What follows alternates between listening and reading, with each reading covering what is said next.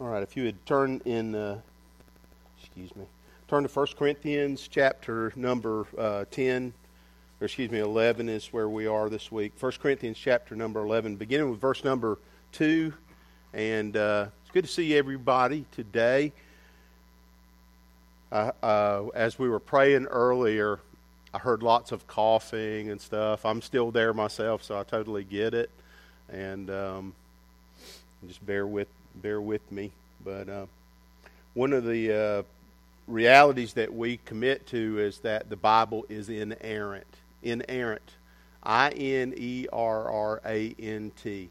The idea is that the Scripture, as it was given to us, people usually say in its original autographs, has been inspired by God. Scripture says all Scripture is given by inspiration of God. The word that is there is God-breathed. Inspiration. That God has given to us His Word. So all Scripture is given by inspiration of God and is profitable, the Bible says, for teaching and for building us up in discipleship. So that's why, and I say this very frequently, that the approach I'm taking is to go verse by verse through books of the Bible, because we believe that the Scripture is inspired. If it's inspired, we need to know what it says, and it needs to shape our lives. But what I find is that sometimes we'll encounter passages like the one today that are difficult. And so I'd say that this is a very difficult passage, and what I hope to do today is to help us to get the big idea that God had for us that's timeless and that will always be, the Scripture is relevant. But we're going to learn some things together today as we encounter the text. And here the Bible says that Paul wrote to the church at Corinth, and he says, "Now I praise you, brethren, that you remember me in all things and keep the traditions as I delivered them to you," or the apostolic teaching. That's what he says. When he says tradition here, he's talking about the Word of God delivered and handed off generation by generation, congregation by congregation. So tradition there shouldn't throw us. What he's talking about is the accepted set of teaching that guides the church in its practice and understanding, its theology. He says, "But I want you to know that the head of every man is Christ. The head of woman is man." Now, some translations like the ESV will say the head of the wife is her husband, which I think is the accurate understanding as we're going to get into. The head of a woman is, this New King James Version says, man, and the head of Christ is God. So I want to stop there for a second too. The head of Christ is God is confusing in a sense, because we say we commit to the idea that God exists in three persons, co-equal. That there's no hierarchy in the Trinity, and we commit to a Trinitarian understanding of God's person. We talk about God as a Godhead. That's the idea, that God exists in three persons and that each person is equal. Jesus, when he was on earth, said, "I and my Father are one." So in essence, they're equal. And that helps us to think about the idea of headship that we're going to talk about a little bit today. When you think about husbands and wives in marriage, that same equality would be true. The same equality that is true in the Godhead is true in commitment in marriage. In fact, your wife probably is smarter than you, if the truth is known. Good possibility that that's true. But the Scripture is saying some things that are important but are hard for us to grasp when it talks about the idea of Christ, the head of Christ being God. Every man praying or prophesying, it says, having his head covered, dishonors his head. But every woman who prays or prophesies with her head uncovered dishonors her head, for that is one and the same as if her head were shaved. So I'm going to stop and make comments while I'm reading the text, because I'm not going to touch on all of this in the passage. But in their context, a woman whose head was shaved, it was a public rebuke for adultery. So that's not how it works in our culture. It would be uneven and unfair. It was uneven and unfair in their culture, but it was that exist in practice that if a woman had been caught in adultery, her head might be shorn as a way of communicating that. So we would say, man, that's unfair, but it was their reality. And so when it talks about head coverings, we're going to see that there are some practices here, again, that are difficult for us to think about, that we'll touch on. He says, for if a woman is not covered, let her also be shorn. But if it is shameful for a woman to be shorn or shaved, let her be covered. For a man indeed ought not to cover his head, since he is the image and glory of God, but woman is the glory of man. For man is not from woman, but woman from man. Nor was man created for the woman, but woman for the man. For this reason, the woman ought to have a symbol of authority on her head because of the angels. And that's pretty confusing. A symbol of authority on her head because of the angels. And probably the best idea about this that I read in my preparation was that, when we gather, the Bible says in one place about angels that we should practice hospitality because some people have unwittingly entertained angels unaware. The idea is that angelic forces are real in an invisible realm, and that they maybe attend our worship service just like other people are attending our worship service. That's the best sense I get for the idea of what it means that because of the angels, a woman ought to have a symbol of authority on her head. Nevertheless, neither is a man independent of woman, nor woman independent of man in the Lord. For as the woman was from the man, even so man also is through the woman, but all things are from God. So really the idea there is when God created humans, He made a male first, according to the biblical narrative. I mean, if you read Genesis, that's what it says, that God made a male first, and the woman came from him and was a helper, it says, suitable to him. So, again, throw away the idea of equality. It's talking about the order of how things occurred and the purpose that God had in that order for men and women. And so, the Bible says, afterward, however, every man came from a woman, correct? I mean, that's how it happens now. So, at first, it was this way, and God basically says, you're not interdependent. God made it so that there's a compatibility and a need, and He intended, as He said, He created male and female. So that's obvious and clear. And our understanding as Christians is that God created the world and He gives it order, and we'll touch on this a little bit more. But this is a difficult passage, and if you say it's not, I want you to take me to lunch this week and explain it to me more clearly than I got it as I was trying to study this week. So we'll get into some ideas here, but I just say, to me, when I read this at first, I'm like, wow, this is a really hard passage. And he says there, judge among yourselves. Is it proper for a woman to pray to God with her head uncovered? Does not even nature teach you that if a man has long hair, it's a dishonor to him? But if a woman has long hair, it is a glory to her, for her hair is given to her for a covering. But if anyone seems to be contentious, we have no such custom, nor do the churches of God.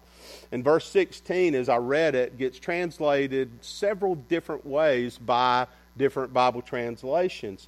So it's a tough passage, and we're just going to dive in. And I think one thing, as I try to study and read each week, here's what I do. I go, what's the big idea here? And let me pray real quick. God, thank you so much for the Bible. Thank you for its truth and relevance.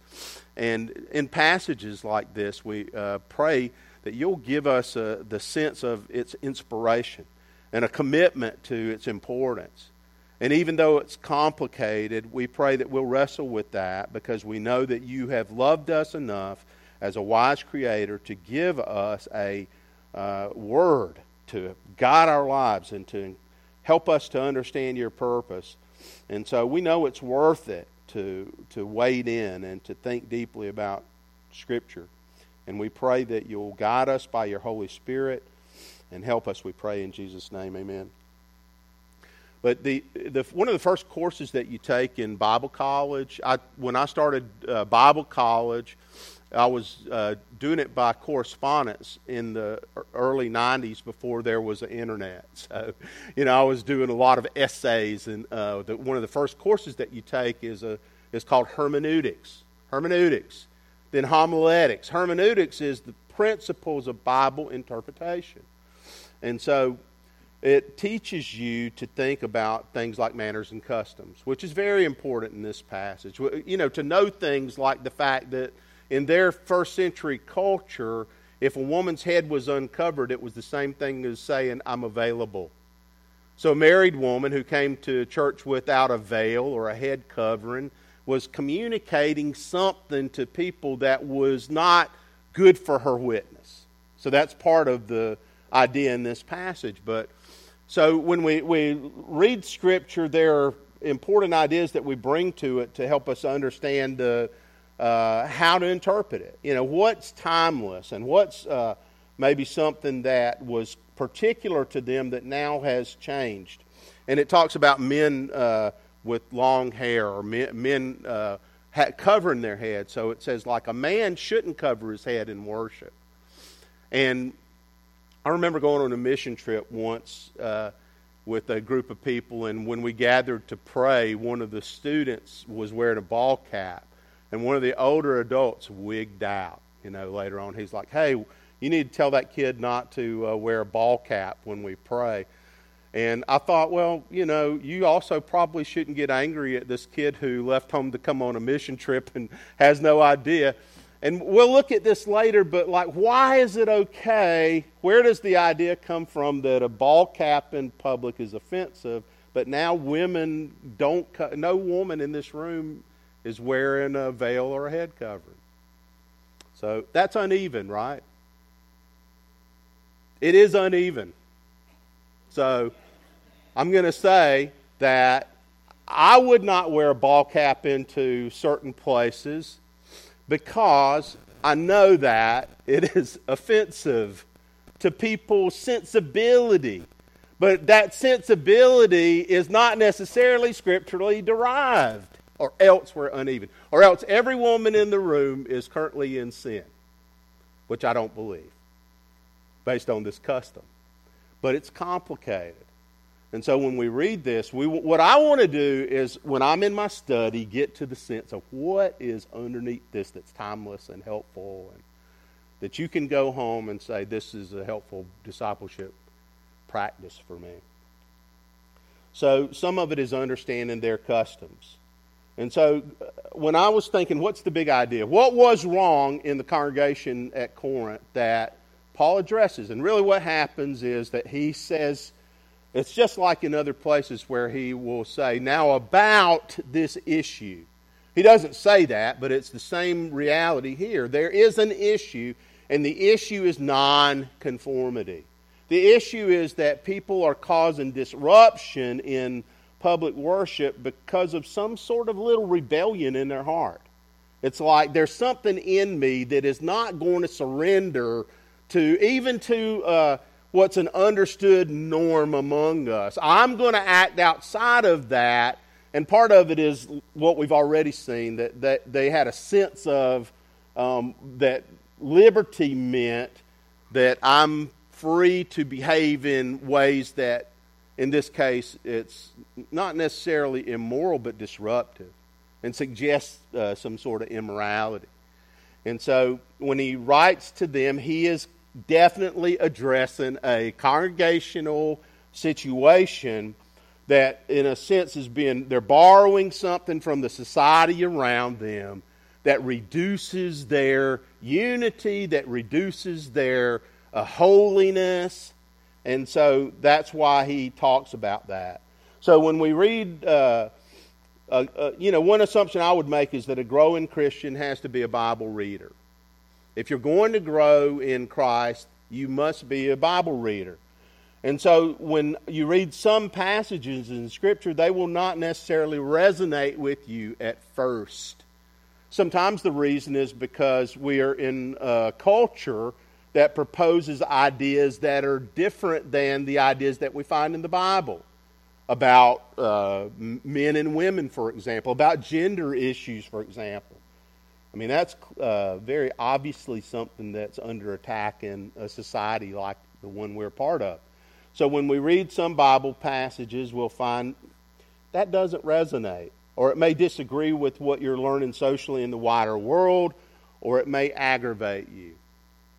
Sometimes you may read a passage of Scripture and the first impression that it makes on you, if you're honest, and I think honesty is an important part of discipleship, is that it aggravates you. It sort of grates on you.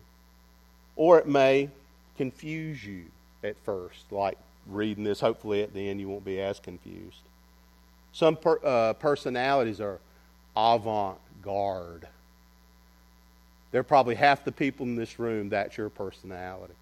Performing arts, free thinking. When you read the story of the prodigal son, I love Tim Keller's version of that he wrote. It's a book called The Prodigal God. It's a great book. But he says basically, essentially half of the people in the world would probably be like avant-garde. They're free thinkers. They tend toward liberal thought more so. And then you have half the world that's maybe very similar to the older brother in that story, who's a traditionalist and who toes the line and who doesn't push back. But neither personality type is wrong. It's just the way that you're going to interact with the world. And so maybe when you read the Scripture, your first impulse is to sort of push back.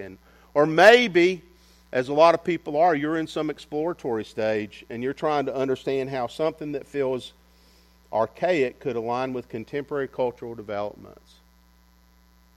I think a lot of people are in that place where they're like, yeah, I sincerely do want to believe and interact with the Scripture and be helped through it, but also it just doesn't feel like it matches the modern understanding or perspective or where we've gotten to at this point in history.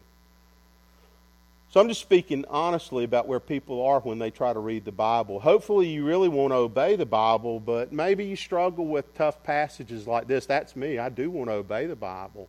But when I read a passage like this, I'm like, what does this mean? How do we practice this? How do we get through some of the inconsistencies that we see? And so that's what I hope we'll find some help with in this passage today. So what do you do when you feel like pushing back against a biblical text? That may not be how this hits you at all. But if you come to a passage of Scripture and you're like, I feel like, no, I don't want to, that's not what I want how my life to be. What do? Well, here are some ideas about that.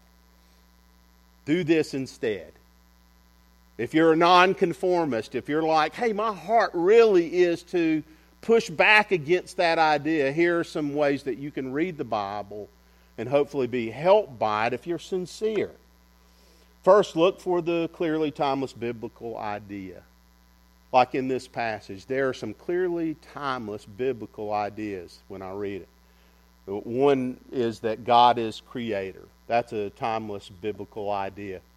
There is no other creator. There's only one creator. And that creator ordered the world. And he ordered it so that men and women related to each other in specific ways, the outlines here. And particularly, we're going to see husbands and wives, because I think that's what's in mind in this passage. God ordered the world. The Bible says, Numbers 23:19, He's not a man that He should lie. In other words, God didn't begin one way and have at some point to correct course and go in a different way. So God's character is timeless, and the world as He intends it is a reflection of His character. God ordered the world. He's not a man that He should lie. God had an order in mind for marriage relationships that puts the husband under the responsibility of being the spiritual leader in his home. The husband is intended by God. Here's God's best design for any person's home, is that both of the people that get married would be born again. They would both know Jesus Christ in a real transformational way. And that the man would lead his family in their spiritual quest to disciple them, to love them, to put the imprint of God on his home. That's what we see in the Scripture. It hasn't changed. A male person in the biblical narrative was the first human being, as we said.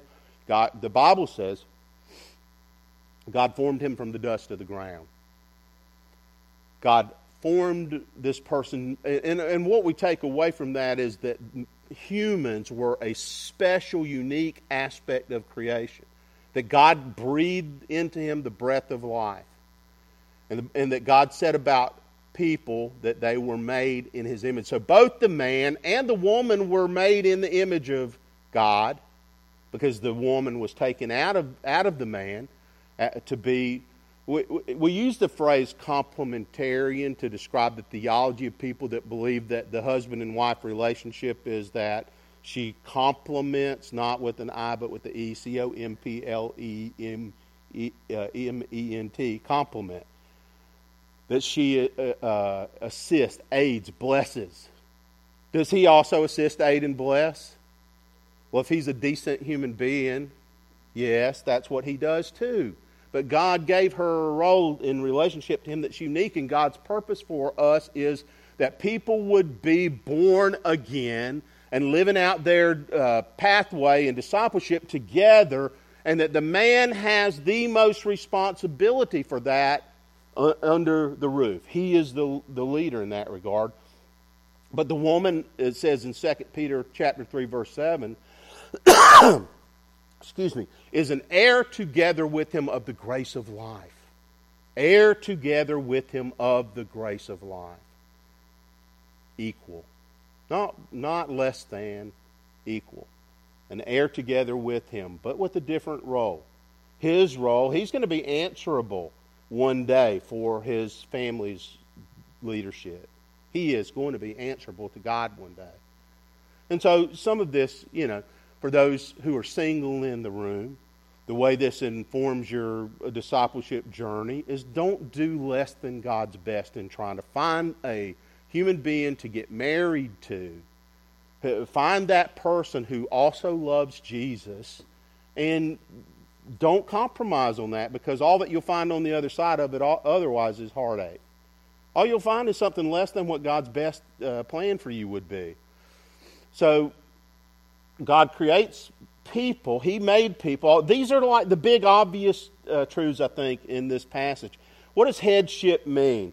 It does not imply that every man has authority over every woman. That's why I think when you read this passage, you have to read it to say that it's talking about husbands and wives specifically. Because you men aren't in authority over my wife, and I'm only in authority over her in the sense of God's going to hold me accountable for how I love her and lead her and bless her. There's a sense in which a congregation has authority. This congregation has authority in the elders that it chooses and the leaders that it decides on. The Bible says you submit to those people out of fear of God. But then the Bible says at the same time we submit to one another in the fear of God and because we love each other. So there's this mutual sense of submission and surrender. And so it could never be that when the Bible talks about headship that it's implying that husbands lord it over their wives. That's not what it's implying. Margaret Thatcher had this great quote. She said, being a leader is like being a lady. She said, if you have to tell people you are, then you aren't. So being a leader is like being a lady. If you have to tell people you are, then you aren't. Well, I would say the same thing is true about the idea of husbands as we lead our families. If we have to insist that we're the leader, and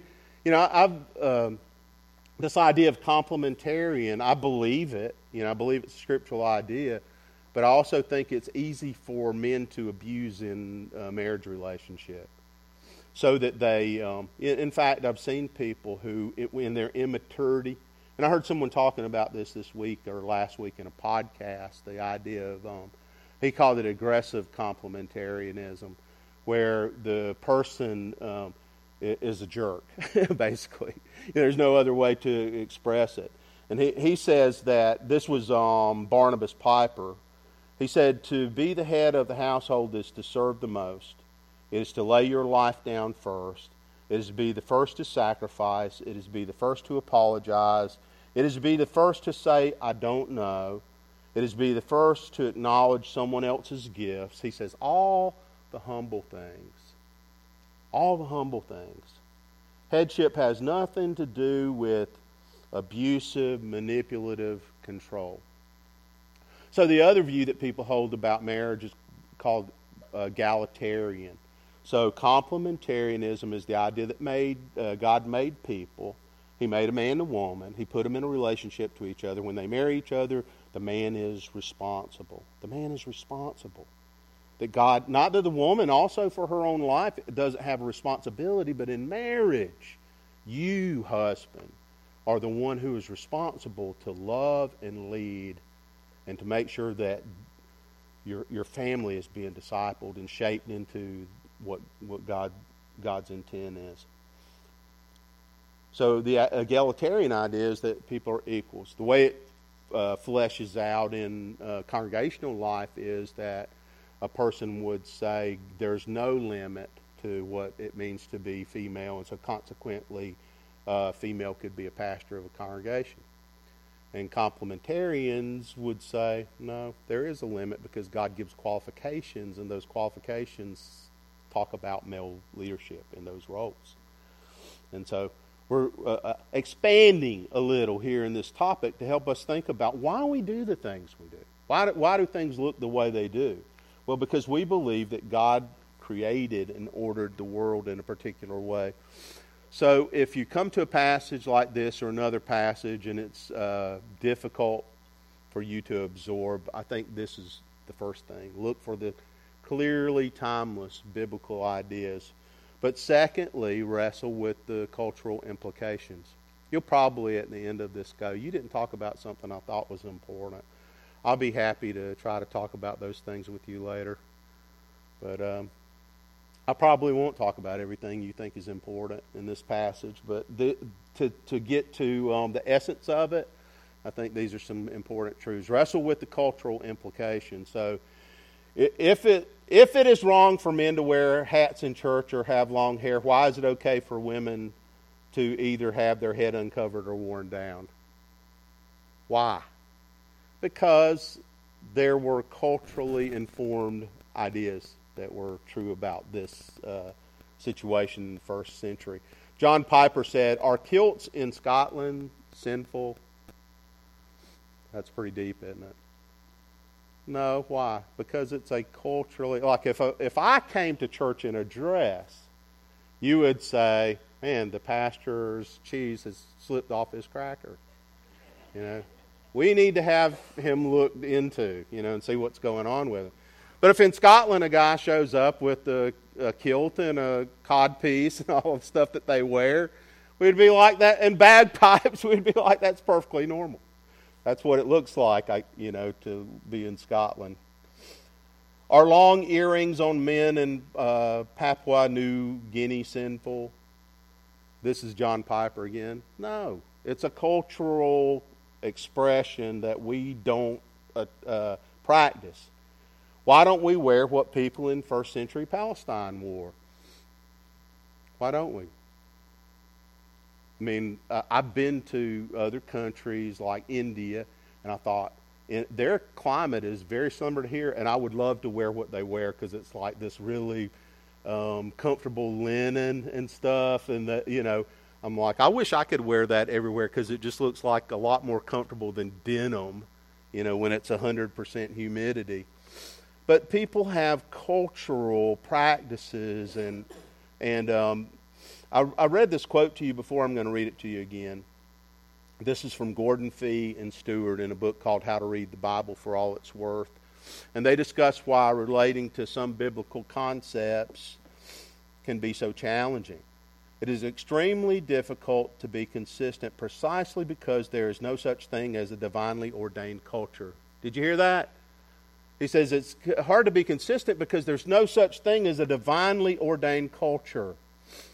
He says, cultures are, in fact, different not only from the first to the 21st century, but in every conceivable way in the 21st century itself. So, you remember, maybe you do or don't, we talked about this idea before that You could go somewhere else in North America and find that there are cultural taboos and issues that people practice that are completely different than they are in the region that you live in.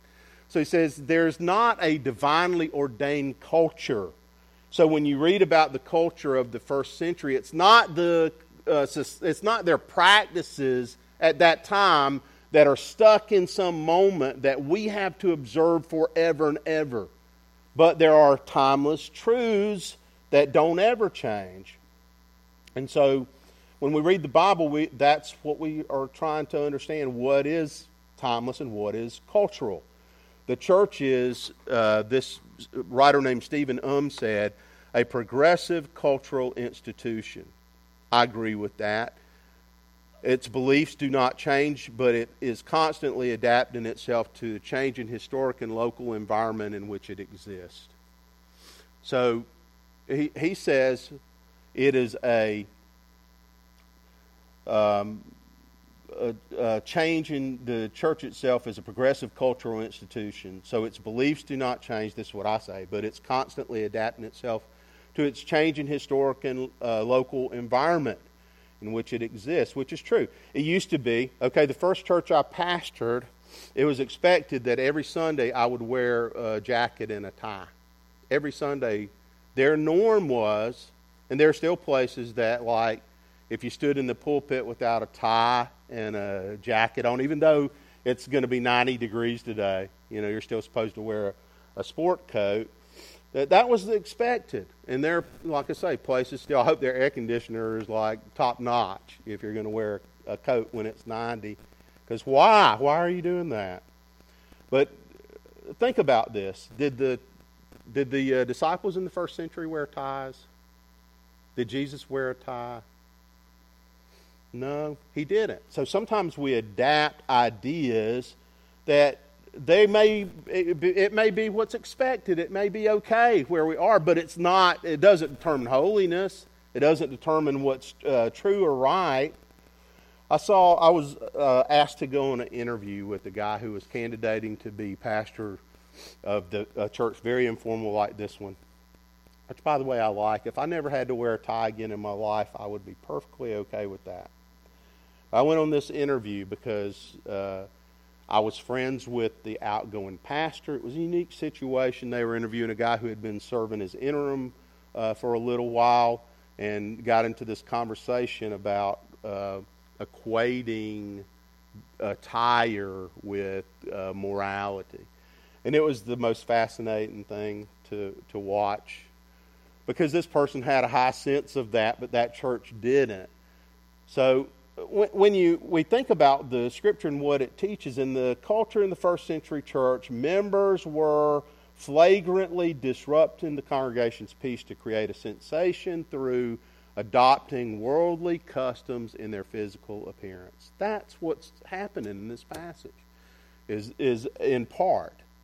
That's the part of it that Paul is like, when he's talking about is it against nature for a man to have long hair, and when he's talking about head coverings or not head coverings, some of it was because when the people were compromising some of the standards that were accepted in the congregation, there was just a sort of a inherent rebelliousness in their spirit. That he's like, can't you put that aside? Obnoxiousness is not a fruit of the Spirit. Obnoxiousness is not a fruit of the Spirit. Neither is outrageousness a fruit of the Spirit. So he's saying, just put that aside for the best of everybody else. Wrestle with the cultural implications that you find in a passage. And then, thirdly, keep your heart conditioned to seek the Lord. Keep your heart conditioned to seek the Lord. Because this, I titled this message, The Bible Speaks to Non-Conformists, because there are probably 50% of us in this room again whose impulse is always to sort of push back against things. So how do I come to a difficult passage, which you may leave unsatisfied? You may say that you didn't really get to stuff. Okay, but how do I come to any passage and benefit and go forward in my discipleship? Keep your heart conditioned to seek the Lord. God works in the context of our contemporary condition. So I love this quote from Eugene Peterson. It popped up this week in, on Facebook from something long ago. He says, we don't become Christians in a social or cultural or political vacuum. Jesus was born under three conditions: Roman power, Greek culture, and human sin. He says those were the three conditions that Jesus was born under: Roman power, Greek culture, human sin. So we don't live under two of those conditions, do we? We don't live under Roman power, right? We live under American democracy. We don't live under Greek culture. There are influences of it because it was a powerful reality in the first century that had some timeless ideas, but it's not what shapes you now. But you are practicing discipleship in the conditions that prevail, which is that you are part of a republic or democracy with its liberties and freedoms, and you're influenced by popular culture and all sorts of other issues in North America now. That's the context for your discipleship. And so sometimes we can easily get hung up into things that are hard for us to read, but really what God is asking is for you to be faithful to Him in the context that you live in now. So God works when my attitude is one of surrender. He works in the present contemporary conditions. He works when your attitude is an attitude of surrender. So the question for me as I come to Scripture is whether I want to experience the work of God's Spirit. That is the most important question when you read the Bible. Why are you reading it? Are you coming to it because you want to experience the work of God's Spirit? That's the correct attitude and the right, healthy one. Am I coming to sit in judgment over the Bible? Or am I saying I understand that the Bible sits in judgment over me? See, that's the correct posture. Is to say the Bible sits in judgment over me. I don't sit in judgment over it. My job is to try to understand it and to relate to it. But ultimately what I want to do is say, God, what is it that you want for my life from this, from your truth that you've revealed? The Bible says in Hebrews chapter 11, verse 6, without faith it is impossible to please God, for those who come to Him must believe that He exists and that He is a rewarder of those who carefully seek Him. So this is the posture, the attitude in the heart of somebody that God can bless, is someone that says, I believe you, I believe who you are, I believe that you're truth, that you expressed and are embody truth. And so I come to you with this humility, as much humility as I can muster. I bring it to this the reading of the Bible. And the attitude in my heart is, I want to know you. I want to thrive in a relationship with you. I want to experience you and your best for me with all of our struggles and challenges. And then God won't coexist with our rebellion. When we think about keeping our heart conditioned to seek the Lord, that's something you need to know, that God's not comfortable with rebellion in us. It's what alienated humans from God to begin with, was rebellion, the idea that you can just choose and pick your pathway. So if we wanted an answer to what the Bible teaches, a couple of fundamental things I think from this Scripture passage is that it's saying that they were guilty of some disruptive shenanigans. And God was like, cut it out. Cut it out. It's not helpful to the congregational life. That's what Paul is saying. It's a little confusing where he says in verse 16 that he says that we don't have any other custom. Some translations will say there's no other custom than the ones we're describing for you. This is how things normally work, and if you don't fit into that, then you're outside of the best for your congregation, for your brothers and your sisters. And hopefully you love them and you want them to flourish too. And so he's really kind of saying, this is for you, but this is not about you. And that's a good attitude to keep. This is for you, but it's not about you. You're one of a bunch of people that it's about. Like somebody said, 1/8 billionth of this is about you. Right? 1/8 billionth. That's how many people there are approximately on the earth. I don't know who counted them, but this is for you, but it's not about you. So the Corinthians were guilty of borrowing practices from the culture that had toxic pagan implications. This is a recurring problem there. A recurring problem was that they borrowed from the culture in ways that had toxic pagan implications. So I love this quote from Erwin Lutzer. Erwin Lutzer said, the church has to be in the world the way a ship is in water. He says, when water gets in the ship, you're in trouble. And that's the way the church is in the world. Same way a ship is in water. We don't want it in us. We want us in it. And so that's part of the issue. And they were launching a direct attack on God's revealed purpose in gender, identity, and marriage roles.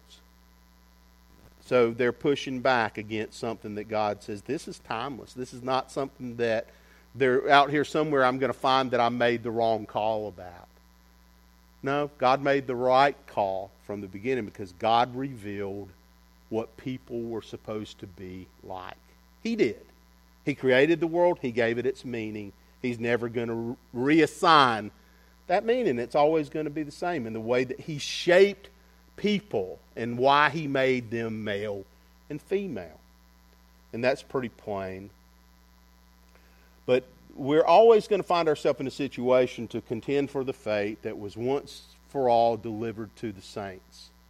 That's what the Jude 1:3 says. I wanted to write to you about this, he says, but instead I found it was necessary to write to you to encourage you to earnestly contend for the faith once for all delivered to the saints. So we wrestle with cultural ways that society around us sometimes pushes back, and we contend for orthodoxy. The idea of orthodoxy is, what did the apostles teach that is incontrovertible? What did they teach that's non-negotiable? What do they teach that we commit to no matter what century, what country you live in? That's what we lock on to.